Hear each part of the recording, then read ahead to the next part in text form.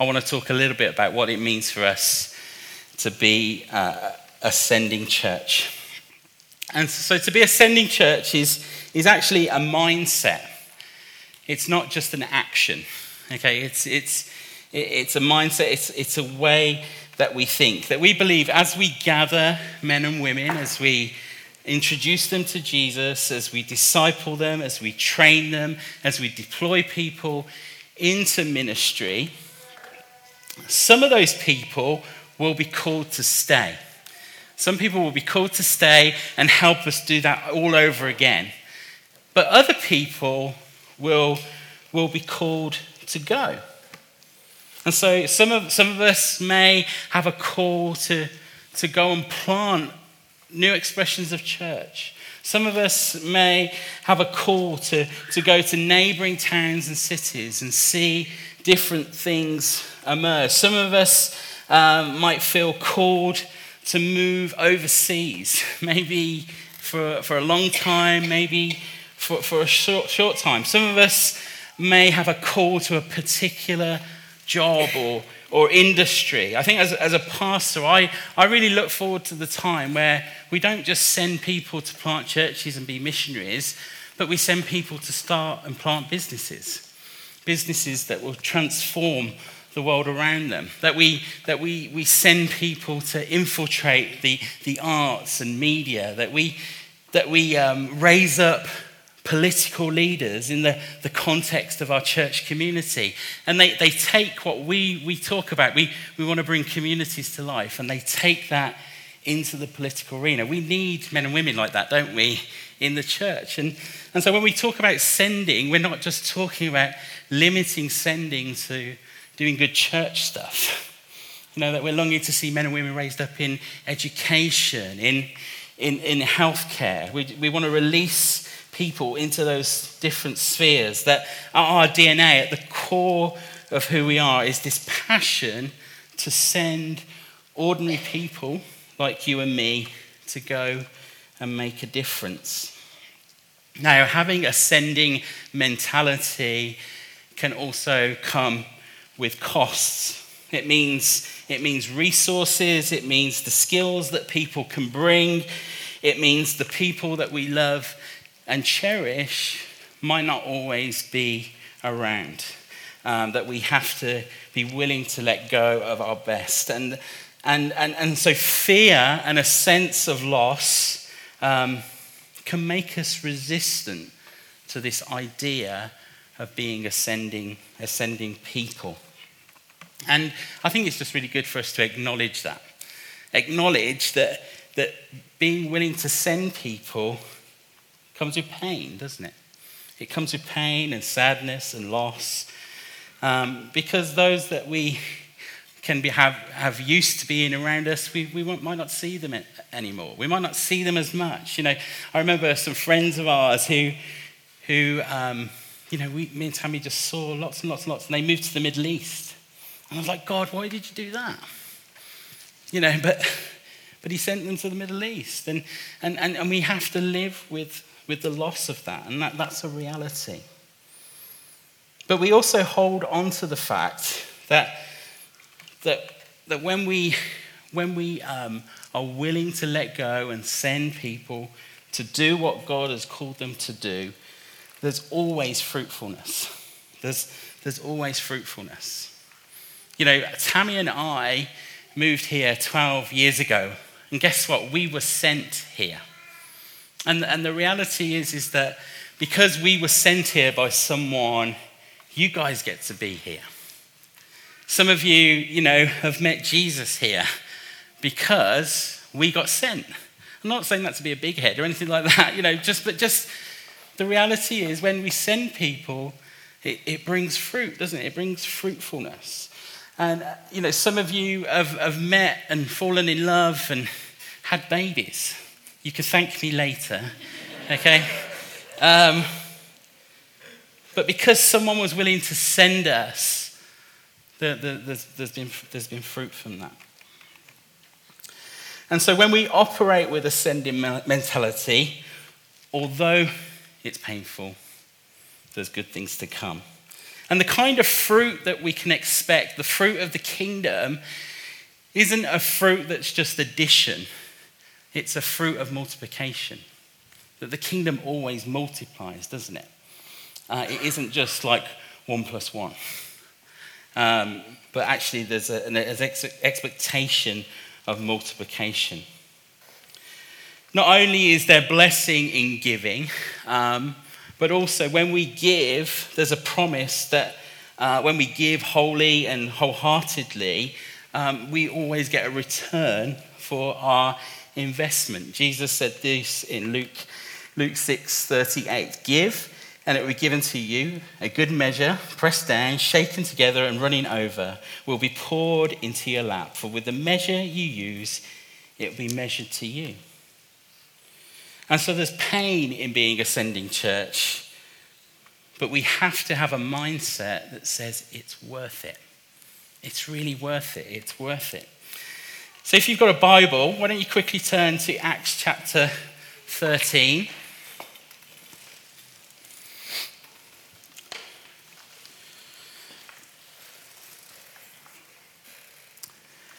I'm going to just pick up in verse 2 of Acts chapter 13. But just to set the scene, we're at the church in Antioch, and the leaders and the prophets are there. They're praying and worshiping the Lord. And it says this in verse 2. It says, whilst they were worshiping the Lord and fasting, the Holy Spirit said, set apart for me Barnabas and Saul for the work which I have called them. So after they had fasted and prayed, they placed hands on them and sent them off. Now Saul, as most of you will know, is Paul, this character in the New Testament, this prolific church planter. And it's believed this moment of Paul being released by the Antioch church is taking place about 11 to 13 years after Paul had this dramatic conversion experience. Some of you would have read in the book of Acts that he has this dramatic encounter with Jesus, and he goes from being a persecutor of the church to someone who's bringing life. And so we see this moment takes place. They're praying, they're worshiping the Lord, they're fasting, and the Holy Spirit begins to speak to them. And he begins to speak to them about Paul and Barnabas. And he says, I want you to set aside Paul and Barnabas for what I've called them to do. And so this morning, I just want to think about 4 brief things, and then I'm going to invite Marcus and Joe to just come and share a little bit of what's on their hearts and what they're going to be up to. But just 4 brief things of what it means for us to be a sending church, a sending people. And so a sending church is learning to be led by the Holy Spirit. And being led by the Holy Spirit doesn't just mean, acting spontaneously. Let's just go and do whatever the Holy Spirit is saying in a kind of loosey-goosey kind of way. It's much bigger than that. It's about being a people who are learning to hear the Holy Spirit speak. That we're learning to tune into his voice, tune into what he's saying. And then upon hearing what he's saying, learning to respond, learning to act for God on his leading. And it's my experience is that whenever God's leading people into stuff, that he often speaks prophetically, don't he? If any of you have ever, felt like the Lord is saying something to you, telling you to do something, it's often accompanied, isn't it, with different words, different things that come at you. I was just speaking to some guys who are going to plant a vineyard in Manchester, and they had over 70 prophetic words given to them to plant this church. And one of them was from a non-Christian who said, I think you should come and plant a church in the north. I don't know how that happens or why that happens, but often when the Lord is speaking, when the Lord is doing something, he will speak to us in lots of different ways. And it's our task as those who are doing the sending and those who are being sent to learn to hear what the Lord is saying. What is he saying? And then being led by the Spirit is not just hearing, but being led is also acting upon. So learning to hear his voice, learning to hear what he's saying, but also learning to be responsive. And so the Lord speaks. He says, set aside Paul and Barnabas. And so they lay hands on them, and they go. And so being led is also being responsive, acting upon those instructions, doing what the Holy Spirit is saying. So we want to be a sending church, which means we want to be led by the Spirit. The second thing is we want to be rooted in the gospel. In verse 5 of chapter 13, it says, when they arrived at Salamis, they proclaimed the word of God. You see, we're called to be a sending church for the sake of the gospel, for the sake of God's kingdom come, for the message of Jesus' good news. So if we send people for any other reason, I think we shortchange them and us, don't we? We don't send people just to do church differently. We don't send people just to have a different experience. We don't send people just because, we can imagine all these different things. We send people because the gospel needs to be preached. We send people for the sake of the kingdom. Now, that might result in church being done differently. It might result in different experiences. It might result in different expressions taking place. But first and foremost, we send people because it's rooted in a desire to see the gospel spread. Because that's the only thing that will change things, isn't it? It's only the gospel that's going to change lives. Us doing something swanky isn't going to change lives. Us, being the cheeky little number in the centre of town isn't going to change lives. The only thing that will change lives is Jesus and his gospel. And so as we send people, we send them for the sake of the gospel and the kingdom of God. The third thing in being a sending church, and that is a sending church praise. James in James 5 says, the prayers of a righteous person is powerful and effective. You see, the success of anything that we do hangs in the faithfulness of the prayers of those involved. And so as those that we send, in whatever context it might be, they need our prayer. As we send different people into different things, they need our prayer. I'm pretty sure the church in Antioch didn't stop praying just because Paul and Barnabas had left. If they went to the trouble of praying before, I'm sure they continued to pray as they went. One of the things that Tammy and I have been increasingly aware of in this season is that as we kind of advance and as we move into new things as a people, often we have an enemy that doesn't like to see that happen. We have an enemy who often wants to knock us off track. He doesn't want us to move into our destiny. He doesn't want us to be obedient to what God is saying to us. And so he'll do all that he can to discourage us, to make us feel disappointed, to make us feel like, we're doing the wrong thing. And actually it's the right thing.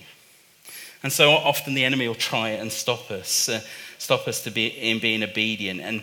And we need something that helps us to press on through that. Something that helps us not to rely on our own strength. We need the Lord to move, and often he moves in the prayers of his people. And so as we send people, we need to be praying for them. We need to be praying for them, however we're sending them. Those of us who stay behind need to be people who pray. And so, we're going to be praying for Marcus and Joe in a bit, but actually they need us to continue to pray. Going and starting something new isn't easy, because if it was, we'd all do it, wouldn't we? We'd all go and do it if it was easy. But when you stick your head above the parapet, you become a target. And so we need to be people who are willing to pray and support these guys as they take a step of faith. And then lastly, ascending church supports. The church in Antioch was a church that gathered from the scattered peoples in the ancient world. And as a result, they became a resourcing church that helped others. And, we really believe that one of the things that God has called us to be is a church that resources. And if there's anything that we have that is of any use to anybody, then it's my conviction we're called to give that away. We're called to give it away. We're not called to hold tightly to our stuff. And part of that being a resource is being a resource to those that we send through our support. And I think we can support those we send in 3 different ways. We can encourage, we can advise, and we can advocate. And so those we send need our encouragement. Often being sent means that we're pioneering, we're in pioneering situations. It can be lonely, it can be hard, and we can sometimes think, have I got any friends? This was my life 10 years ago. No, I still feel that way. No. And those that we send, they need a friendly message. They need an email of encouragement. They need someone to call them up and just say, how is it doing? And so all those things can make a world of difference. And so as we're being a people who send, please be people who encourage. We also want to be able to advise. Being a church that's 10 years old, 10 years ago there was literally five of us and 3 preschoolers.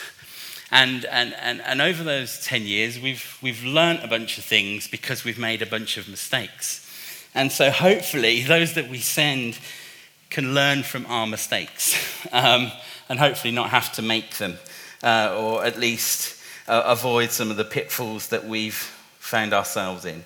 And so hopefully as we send people, we can advise where we can. And then thirdly, supporting means being advocates, cheering people on, being the biggest fan of those we send, preferring them, blessing them, honouring them in front of others, releasing them with the same freedom that we were given. When I was 19 years old, that was a long time ago. No, 18 years old, that was even longer ago. But when I was 18 years old, I went and knocked on the door of Andrew McNeil, who leads the Birmingham Vineyard, and I said, I think God has called me to church plant, and kind of naively kind of spoke to him. But you know what? He was amazingly good and gracious to us, and just gave us the freedom to go and have a go. And I didn't have a clue. The reality is you don't know what you don't know, do you? And we, Tammy and I was 22 and Tammy was 21, and they released us to plant our first church. And we made every mistake you can think of because we didn't know what we was doing. But actually, I'm really pleased that I had some people who were willing to support me. They were willing to encourage me. They were really willing to advise me where was appropriate and willing to cheer me on. And so as we release people, as we send people, that's what we want to be. We want to commit ourselves to those 4 things. But as I say, I don't want to undermine the fact that it's a bittersweet moment, isn't it? And whilst we attempt to live out that call to be ascending people today, we acknowledge that sometimes we're not fully prepared for it. Sometimes we're not fully prepared. We don't plan for these things to happen all the time. And maybe some of us haven't even had the opportunity to fully get our heads around what it really means to be ascending people. So I just want to, before I invite them up, I just want to give you some reassurances, okay? The first reassurance is these guys aren't going too far geographically, okay? So that means you will still see them, okay? They're not leaving Northampton. They're still going to be in their house. That means you can still, if you know Marcus and Joe, you can just turn up. Okay? You don't need to be invited. I've just invited everybody to your house. Sorry. So they're not going to be a million miles away. And they're not going to be inaccessible. They're still contactable. The reality is you're just not going to see them as much in this context, okay? You're not going to see them here. But the good news is, and this was some advice always given to me, was that we might not get to hang out as much here for the 70 or 80 years that we've got, but we still get to hang out in eternity. And so whilst we're busy for the sake of the kingdom, doing different things at different times, we still get to see one another and be with one another for eternity. And that has to be worth it, doesn't it? For the hundreds and thousands of lives that still haven't encountered Jesus in this place, it has to be worth it. It has to be worth a little bit of sacrifice on our behalf for the sake of the kingdom. And so we do lay hands on these guys today, and it is a bittersweet moment. It is a moment where we're thinking, oh man, why are we doing this? But they've heard from the Lord, and they need to be obedient to what the Lord has said. And so I'm going to invite these guys to come and just share a little bit.